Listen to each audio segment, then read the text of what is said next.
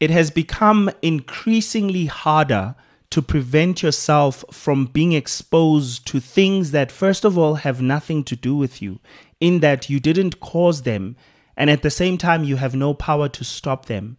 And those things only produce conflict, they produce quarreling, they produce fights, they produce stress and anxiety.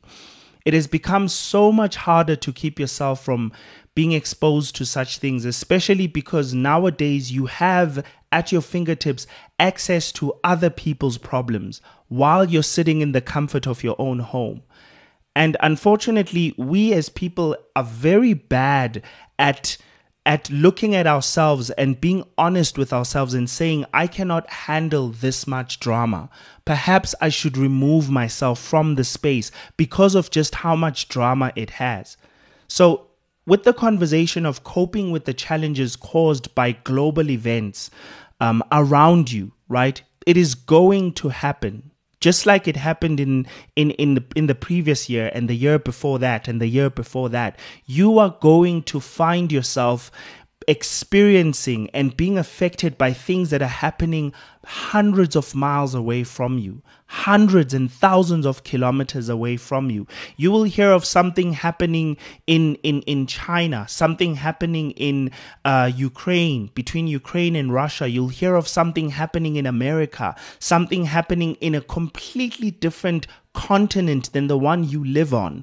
And you will hear people say the reason we're struggling in this particular area is because of the thing that's happening on a continent that is far from ours.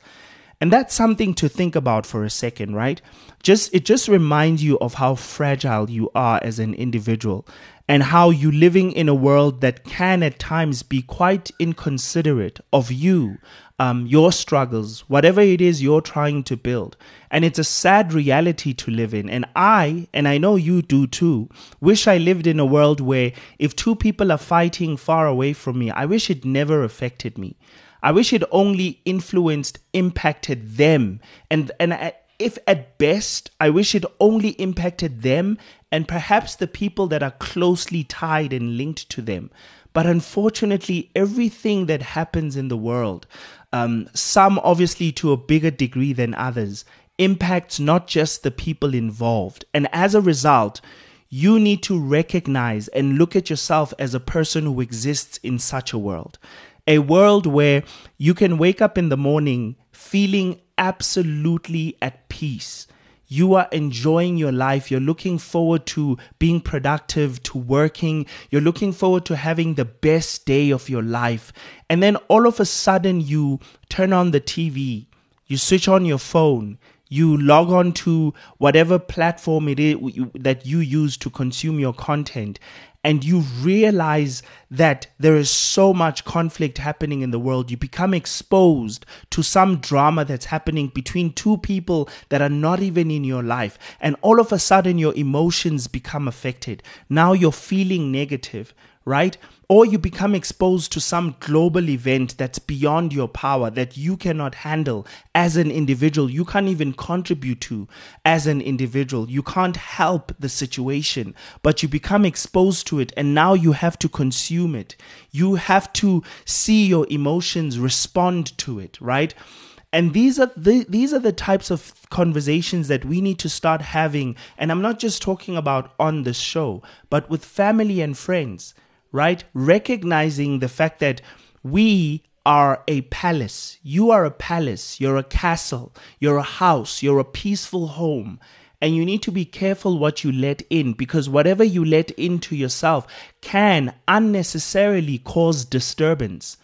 I remember like so many times where I've logged onto specifically Twitter as a platform, and I found myself wondering, why on earth did I come here? I would log on to the platform with an attitude of positivity, happy about my day, excited about the night I had before. Perhaps I was hanging out with my family, watching a movie, hanging out with my friends, having a braai, and I'm in a relatively good mood. But then I find myself logging onto this platform and I see some kid who was bullied at a school, physically beaten, and there's a video that I now have to watch that immediately stirs up my emotions. Now, I've switched myself from being in a good, peaceful state into now being invested into something that already has people who should be dealing with it. It's happening on a school premises. Why can't that principal handle it? It's happening. It's happening between kids who have parents. Why can't they deal with it? Right? It's happening amongst friends. Why can't they mature up and deal with it? My point that I'm making here is this. I am not trying to say that we should not care about the sufferings of people that are far from us. That is absolutely not what I'm saying. But what I am saying is that you need to recognize that you have a limit to the amount of quarrel, the amount of abuse, the amount of chaos, the amount of bad news that your heart and your soul is able and capable of handling. And this is something that we as children of God, that we as people living everywhere will need to learn to take into account. That your mind can only handle so much. You cannot handle the details of every chaotic drama, everything that's happening around you.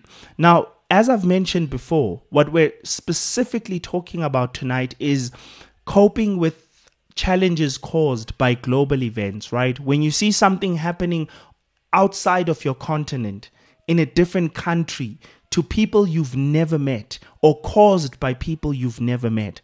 The sad reality of that is it will, and often does, influence or impact your life. We've seen things happen in other countries, and as a result, we've seen prices of petrol change. We've seen the price of foods change, school fees change, as a result of things that are not even happening within your context.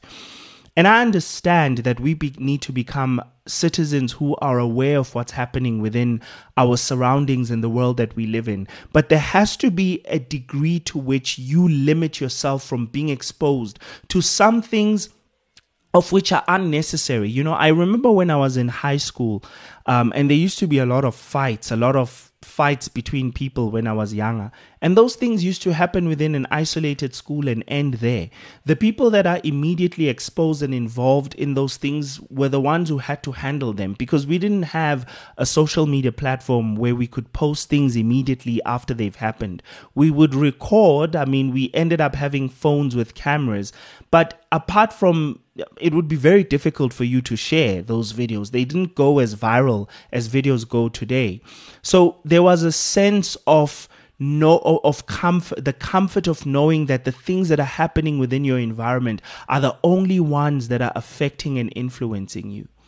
That's a very, very big thing. And it's something that we don't even realize we need. You need to have that sanity of knowing that, you know what, it is the things that are impacting me are the things that are happening within my space. And I accept that. I have capacity for that. Some things you just need to understand that you have no capacity for. You have no capacity for. And you as an individual, unless you're part of a larger group that's helping you, that's supporting you emotionally, helping you financially, fight a cause against something that's happening far away from you, you can, for the purposes of, having conversation about it. But ultimately, I would strongly advise that we first of all learn to stop and limit and minimize the exposure we have to drama, chaos, and negative global events that are happening that we can't even do anything about. But of course, you may be sitting down and thinking to yourself, but how do I do anything about it if I'm not exposed to it? My point is this. Your mind, whether you like it or not, can only take so much. So my point is you need to moderate the amount of exposure you have to global events, and learning the fact, and also accepting the fact that whether you like it or not, global events will have an impact in your immediate life and the lives of the people that you love. So and also understand that some things are best just cast unto God. Those worries, just cast them unto God, and He will deal with them. He will find people within that area to deal with them, and let Him use you in things that you are immediately exposed to, or things that He has, He would like you to sort out. right? Because none of us can solve every problem, especially global events. None of us can do anything about a lot of the things that happen around us. And so it's important for us to expose ourselves to those things moderately. Navigating a world of uncertainty, discussing the things and coping with what happened during the year 2024 on a global impact. That is our theme for this discussion for this evening. And I want to share with you, how do we cope in ever-changing times? Because I think we as Christians find some difficulty in it, because we have these moments of absolute turmoil, and then we struggle to almost fight to the top and see if we can find God in all of this. Now, in order for me to explain to you my viewpoint on this, I need you to understand what I want to tell you a short little story in order for you to understand what happened. During the festive season, during Christmas Eve and Christmas, I had a lady in my church that unfortunately suffered a stroke, and which left her paralyzed on the left-hand side of her body. So her left hand and her left leg is no longer functioning, meaning that she would not be able to provide for herself anymore. She would need to be in 24 hours care. The sad reality with this reaction and what happened is the fact that if we look at her and you look at what she faced, she was a Christian, she was in church, not too actively involved, but she was involved and she was living. But she knew enough of the Bible to become, I want to say, baffled by the fact that this thing came to happen to her. She knew enough of the historical facts of the Bible, kings that were healed from leprosy. She knows that Jeremiah 29:11 says that God has good plans for her. She knows Romans 8 verse 28 that says that every good thing comes from God above. And she knows these verses. But now she's struggling to cope with the uncertainty with what is certain and what is uncertain, and how can she find God in all of this. And I'm telling you this story because I want you to realize that when bad things happen globally, individually, in a family or in a society, we run to our most basic needs and our basic understanding of society. This lady's most basic need is that God needs to be good, and if God is good, all good things will happen, and if God is not good, good things will not happen. And therefore, when a bad thing happened to her, she realized or thought that God is not good and does not love her. But how do we cope with constant, and what is constant in this ever-changing life? And that is what I want to get to. Because we read in the exact same chapter that the lady quoted that good things come from God, we read the same chapter that nothing separates us from the love of God, the love that there is in Christ Jesus. In other words, every single thing that you and I experience, bad or good, will not be able to separate us from the love of Jesus Christ in the life that we currently live. Meaning, the one thing that is constant, irrespective of whether you're in prison, whether you're in hospital, or whether you're having a middle class or a high class lifestyle, God's love for you will not be taken away. You cannot be separated by the love of God if you are in Christ Jesus. In other words, if you are a born-again believer, nothing can separate you from the love of God.